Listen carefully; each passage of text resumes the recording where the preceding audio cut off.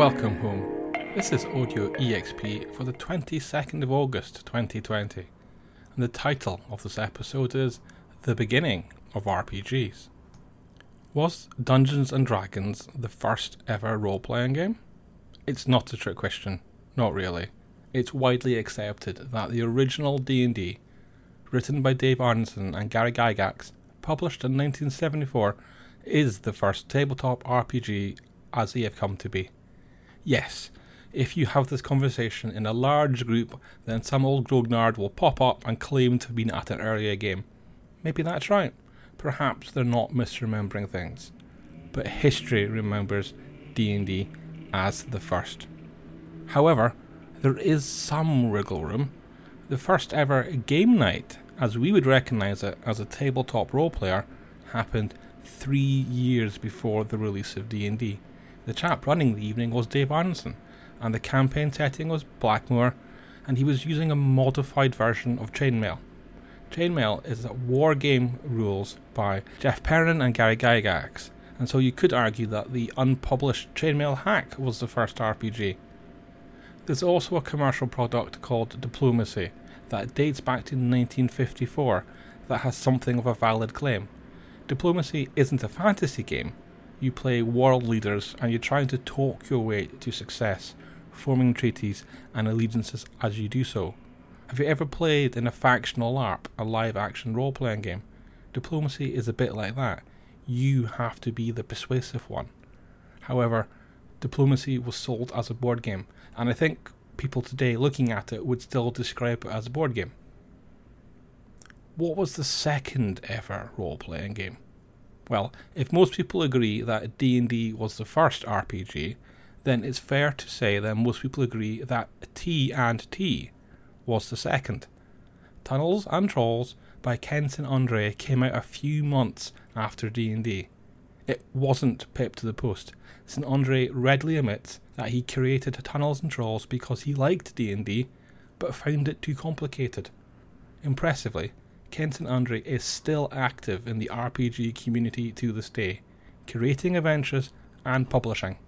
Ken's company is Trohalla Press, and for this month, Geek Native's patrons voted Trohalla into the RPG Publisher Spotlight.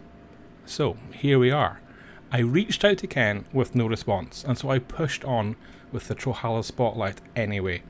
In my introduction, I explain that it's not appropriate to nag a 70-plus-year-old icon of the gaming tabletop scene into an interview. But let me get to that in a minute. Tunnels and Trolls isn't published by Trohalla. If you have a copy of the game, then you'll likely have Flying Buffalo on it. That's an angle the Spotlight explores. St. Andre gave a stack of first-run Tunnels and Trolls booklets to Rick Loomis to take to the Origins Convention and sell. Loomis did so, and sold every one. A year later, the two had a gentleman's agreement in place. It's often reported that Loomis and Flying Buffalo bought the rights to Tunnels and Trolls. That's not the case. So, here's the thing. Writing a spotlight feature on a designer and a company is a great way to get their attention. This week, Geek Native was also able to publish an interview with Ken St. Andre. Ken is a generous interviewee, and he talked about what keeps him going. He highlights the need for support from good friends, and about not giving up or getting distracted. We talk about the difference between Trohalla Press and Trohalla Press Unlimited. The first is Ken's method to publish material for his games through DriveThruRPG. The second is a company with more commercial intent. It's Trohalla Press Unlimited that owns the Tunnels and Trolls Adventures app you can play on your iPhone or Android. We also talk about the future. Watch out for the Treasure of the Mummy Queen, a mostly solo adventure, or Power Trip, a superheroes variant of Tunnels and Trolls, Murder at the Ruptured Troll, and perhaps even an alternative combat system called Deadly Combat. Yes, I know, we don't often use Audio EXP time to dig into the contents of the RPG Publisher Spotlight, but it seemed due. At the end of this podcast, I'll talk a bit about a new game that might be yet another evolution of the genre, and so maybe it will all tie up nicely into a single narrative. If talking about early D&D games, those published by Gary Gygax's TSR, is your jam, then I have a Twitch show to recommend. It's called Talking TSR, and it's by Goodman Games. Goodman Games has the right to take some early D&D 1st edition adventures and republish them as D&D 5th edition games, often with spruced up reprints of the original adventures as an option.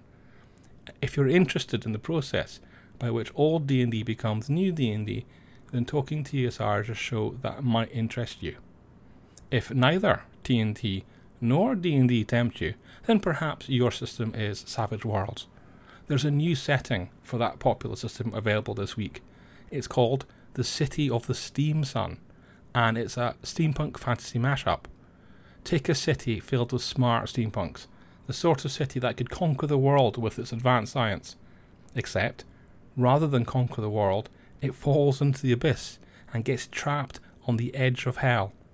The Steam Sun is a mortal-built device that lights the sky. It's created by the steampunks. The city is now exploring the surrounding area, sending out machines to assist scouts. The city has opened diplomatic channels with the nearby demons. There's a free quick start and 2 newly published core rules if that setting sounds tempting. Another interesting Savage World setting is Suzerain Legends, which is a living open game world shared by many different groups. Savage Mojo has a Kickstarter coming up for Suzerain Legends, and if you sign up for information about it, then you can download a free adventure right now. As usual, you'll find a link back to the transcript and the associated resources in the podcast show notes. There's an indie studio called Nomnivore Games, which publishes an RPG called Emberwind and a game system called Rise. I think it looks good, but I've not played it. What caught my attention was a post from the lead developer Derek Chung about the launch of a digital content creation suite called Nexus. In short, Nomnivore Games are making it easier for people to create content for Rise and Emberwind. Why? So the RPG can keep up with the innovation and developments driven by players and gaming groups. Look at the rise of virtual tabletops or the use of Discord. Did any of that come from publishers? Not really. It came from players, and Nexus is an attempt to catch up. Also for your radar is a project called Arum from Adept Icarus. It's heading for Kickstarter with the funding of 2 books in mind, Arum Create and Arum Discover. The first book, Arum Create, is a system by which the whole gaming group collaborates on world building and collectively designs the setting. I asked Will Munn of Adept Icarus of some examples of the worlds he's seen created, and there's been a Greek mythology meets romantic comedy and monster hunting over at the Of Dice and Dames YouTube channel, and there's a Dinopia meets Magitech and Weston, which you can see at Wholesome Dad Gamers Facebook page. Another new game that might interest you is Dark World Studios' Archeon. It's currently available as a free-to-download beta playtest. Set in an alternative 1930s, monsters, magic and mystery have come together. The government controls history, and factions compete for resources. This week, Green Ronin published Sword Chronicle. This isn't an entirely new RPG. If you already have the Game of Thrones RPG, A Song of Ice and Fire, the role-playing game, then Sword Chronicle is a new setting and a slightly revisited system. The Game of Thrones RPG is out of license, so Green Ronin isn't making any more of it. However, the Chronicle system that powers it is their own, and Sword Chronicle is a feudal fantasy that showcases it. There's also the Chronicle System Guild for people like you and me to publish and sell our own material for the Chronicle system. It's how the DMs Guild works, but unlike the DMs Guild, it doesn't have a standalone site. The Chronicle system, like most other community content projects, live in a folder within DriveThruRPG. Hopefully, Sword Chronicle and its guild are ways for Green Ronin to make money during the lockdown. And if making money from RPGs is a thing that you are brilliant at, then it's worth knowing Wizards of the Coast are recruiting for a Vice President of Dungeons & Dragons. You will have to be a heavy-hitting business person and have an eye for what gamers want in order to land that role. Now, despite all these new and exciting RPGs, I've not yet got to that game changer I mentioned before. That's going to be a computer game, with a twist, so let me get there in 2 steps. The first step is to highlight the unofficial fan mashup of the World of Warcraft and D&D 5e. Yes, it's a thing. You can download WC5e for free, and this week a free adventure called Northshire was released for it. Now, a computer role-playing game would be more of the same thing, right? Even if it was as innovative as World of Warcraft was back in the day. Well, maybe. I think Quell is different. To play Quell, you first put on a harness of resistance ropes and sensors, and then you stream to your smartphone, your PC or Mac. To explore the world in Quell, you have to fight through the hazards. I don't mean your character has to fight. You do. You have to throw punches. You have to duck and weave. Quell is a fitness app with a focus on boxing, and it's expressed through a computer RPG. The Kickstarter is going great guns, and I didn't think I'd ever back a tech Kickstarter again, but I did.